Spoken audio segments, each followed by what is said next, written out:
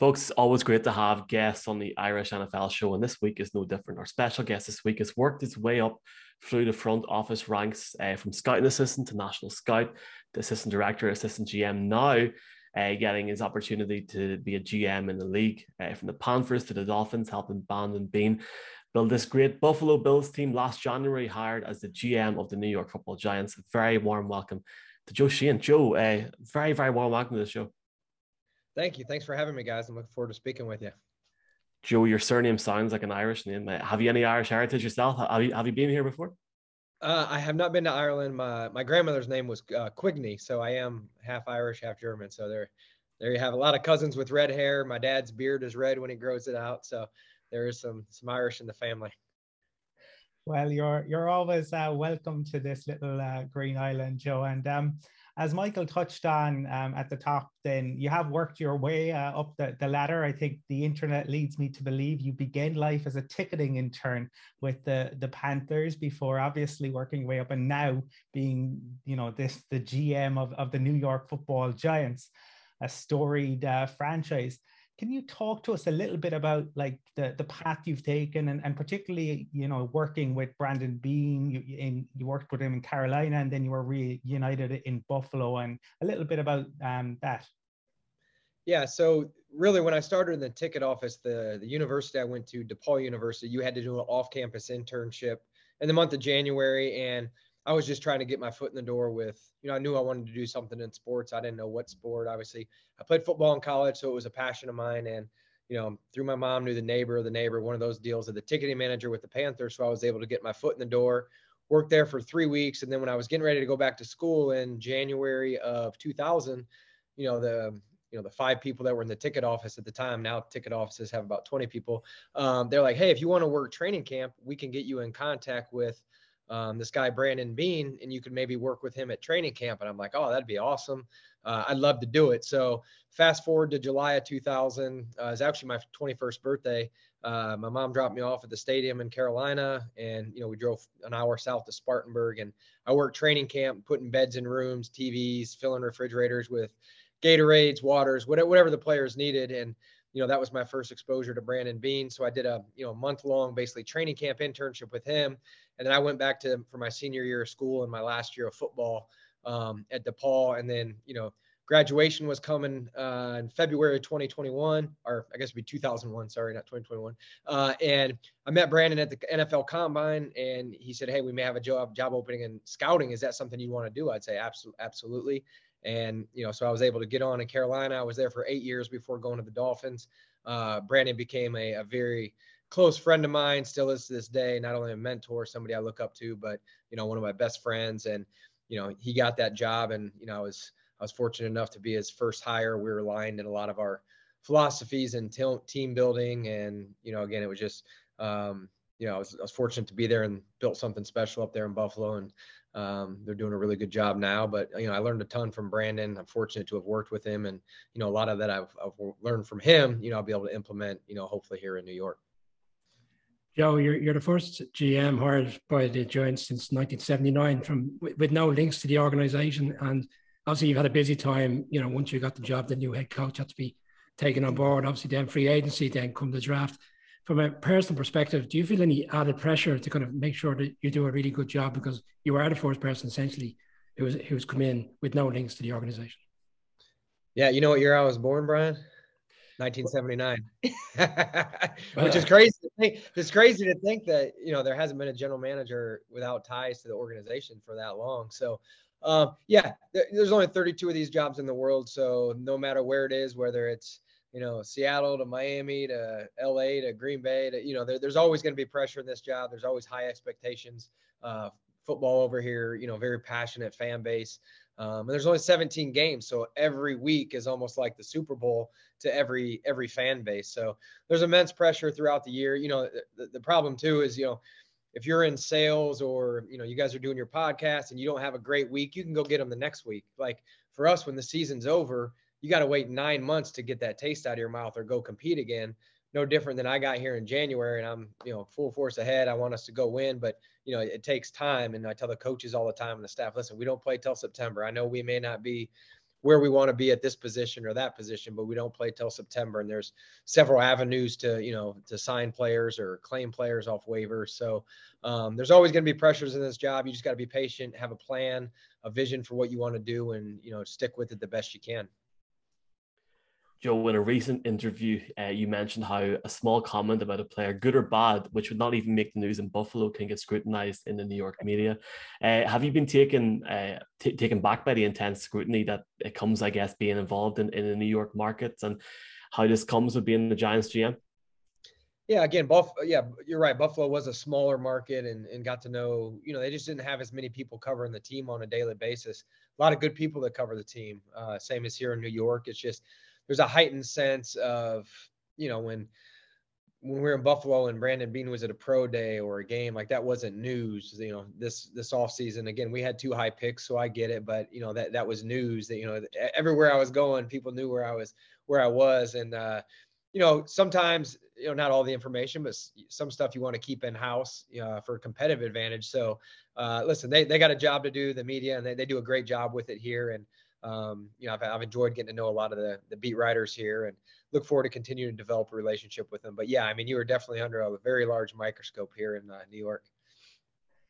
Now, having worked as the assistant GM in Buffalo, you know how important the role is, and you hired Brandon Brown from the Eagles, who this season kind of lost a lot of people from their front office, which is a testament to the job I think Howie is doing there. But can you talk to us, I suppose, in terms of hiring an assistant for the new role, and how has that relationship developed during your early period in the role? Yeah, so Brandon Brown's a guy I've known for a while. We actually, when I was in Miami, we interviewed him for a role down there. So that was our first interaction, and continued to stay in touch throughout over the years. And he has a tremendous relationship throughout the league. And what I've learned, most of the general managers that I've worked with, always say, hey, what gets you to the seat? You don't get to do that much anymore, which is a lot of times it's going on the road and scouting or evaluations. And, that's a lot of what I was doing in Buffalo. And now you're dealing with the entire football operation. There's several people underneath you. There's a lot of questions on a daily basis that need to be answered. So, by the time you get to doing any type of film, it's 8 or 9 o'clock at night. And that's where Brandon has been a tremendous resource for me. He's a very good evaluator. He's very organized. He communicates very well. So he's a very integral part of my team in terms of filtering the information. Hey, there's 6 guys. You don't need to look at these 6. You just need to look at this one. Or, hey, he'll shift me in the right direction with the limited amount of time I may have with him. And, from even right now, we're going through, some of our scouting processes and new manuals for the college and pro system. And I just said, hey, here's a few non-negotiables. I want these in here, and then you guys own the rest of it, and let me see the end product. So he's been a tremendous resource for me. He's got a very bright future. Joe, we're not too far away from the proper training camp. I know mandatory camp is on at the moment, but the real deal starts, I suppose, back end of July. From your perspective, you've obviously hired a head coach, free agency, the rookie class, would it being your first time in the GM hot seat doing that? Is there any particular piece that you're really looking forward to yourself, that you're, in terms of the new season, that you're going to have a key focus on? Is it the rookie class to see how well they progress, or is it just the overall reconstruction of the team? Yeah, I think it's the reconstruction of the team. There's a lot of players, again, for the OTAs that we're in now in the offseason program, we've had quite a few injuries where a lot of those guys that are maybe, slightly dinged up, or we didn't want to push them too hard because we don't play till September, seeing them on the field, whether it's Kenny Golladay or Kadarius Toney or Sterling Shepard, Blake Martinez. There's some players that are good players in this league that, I didn't get to see a lot this spring. So I'm anxious to see, hopefully we can get, knock on wood, 90 guys out there ready to go at the 1st of August, when we come back, or late July. So yeah, again, there's some players I just haven't been around, and I haven't really seen them do much this spring because they were injured. A lot of the rookies were out there. Again, there's sometimes after drafts, you see a guy, you're like, it's not really what I thought he was going to be. There were none of those moments this year, which were nice. Everybody kind of looks as advertised when we drafted them. So yeah, really just seeing everybody out there, healthy and playing together is what I'm most looking forward to. Joe, the Bills played in London in 2015, which was a few years before you joined their staff. You should have seen Brian's face whenever they announced the Giants in London this year as the away team. I think the thing about this game that people are very excited about is both teams have got such support over here. What's your thoughts on this game? You know, how excited are you and the team? And can you maybe talk us through a bit about the process when you found out about it as well? Yeah, we found out about it probably 3 weeks before they announced it. They just kind of, the league reaches out to you, says, hey, this might be a possibility. They give you some options. Would you prefer to be away before the game or home, or, do you want to buy after the week, whatever it may be. And it's pretty early in the season, so we do not have a buy after we play over there, but very exciting. It's something new. It's something you don't get to do very often in terms of traveling overseas and playing in a game. And when I was with the Dolphins, we did play over there twice, which was awesome. We played at Wembley, so this will be different for me. But it was a great experience. Team building, you're bonding, walking around London with teammates or coworkers, just a really cool experience. Now, from my seat and Dayball's seat, we want it to be as normal a game week as we can, and try to eliminate the distractions the best we can. But, also at the same time, it's a unique situation where you can't explore London, but, also the goal of the trip is to go win a football game. I suppose every kind of GM has their own thoughts on roster construction, and we've been fortunate in recent weeks to talk to Tom Telesco and Mickey Loomis about how they deal with kind of all the moving parts and developing the chemistry between the players, the coaching staff, the front office. You've obviously been involved in the process, but now you're in charge of the process. Can you talk to us a little bit about your approach and your philosophy to team building? Yeah, it's, something we use around here is smart, tough, and dependable. So that's kind of the baseline. We want guys that have those three traits, smart, tough, and dependable. If they have that, then, they check that box. Then we look at, any type of leadership, because I think leadership's important. It was a concerted effort for us to try to find the best we can with the resources we had this year, to have leaders in each room. And that's something early on in Buffalo, I think that's underrated. The Kyle Williams of the world, the Lorenzo Alexanders, the Eric Woods. The first year when we were making some difficult decisions, to have a leader or leaders in the locker room that can carry the coach's message through the locker room and also enforce, the few rules we may have, or, if somebody's straying off track, to, put up guardrails and keep people in there, in terms of what we're trying to do as a team. So, to me, leadership's important, and being smart, tough, dependable. If you can get smart, tough, and dependable, and they also have talent, that's when I think you can really hit a home run with those type of guys. And that's what we're looking for. Joe, any Giants fan I speak to this side of the world, even in the US, they I suppose they continue to talk about how aligned yourself and Coach Daboll are. Can you speak to us about Coach Daboll? He seems like a very open guy to be around, in terms of all the footage you've seen to date. He's been very open with people, but at the same time, when he's doing his press conference, even this evening, I watched today's one, he switches very quickly to a head coach. Yeah. He, again, and I've the first time I worked with Daboll was in 2011, I believe it was, in Miami. He was the offense coordinator down there, and I was a national scout. So he's come a long way. He's grown and matured. I think what's unique with him is, he was 11 years in New England, but he was also 11 years outside of New England. So he hasn't just been in one organization. He's seen, different coaching styles. He's seen different philosophies, and, he's really grown and evolved as a person and a coach. And it's been fun to see that. But really personable. The players get along with him. He can display tough love, a lot of times, but as soon as practice is over, he's got his arm around those players that he was just, getting into and, loving them up. So they know it comes from a good place. He cares deeply about, his players, not only his players, but his staff and the entire organization. So yeah, just from a leadership standpoint, from just being a naturally a good human being and a high care factor for individuals, that would be who Brian Daboll is. Just finally for me, Joe, I wanted to get back to the draft a second. You select 11 players in the end and seem to have covered a lot of positions in terms of rebuilding the team, but obviously the 2 picks in the first round get the most coverage. Obviously, Evan Neal there, Kevin Thibodeau.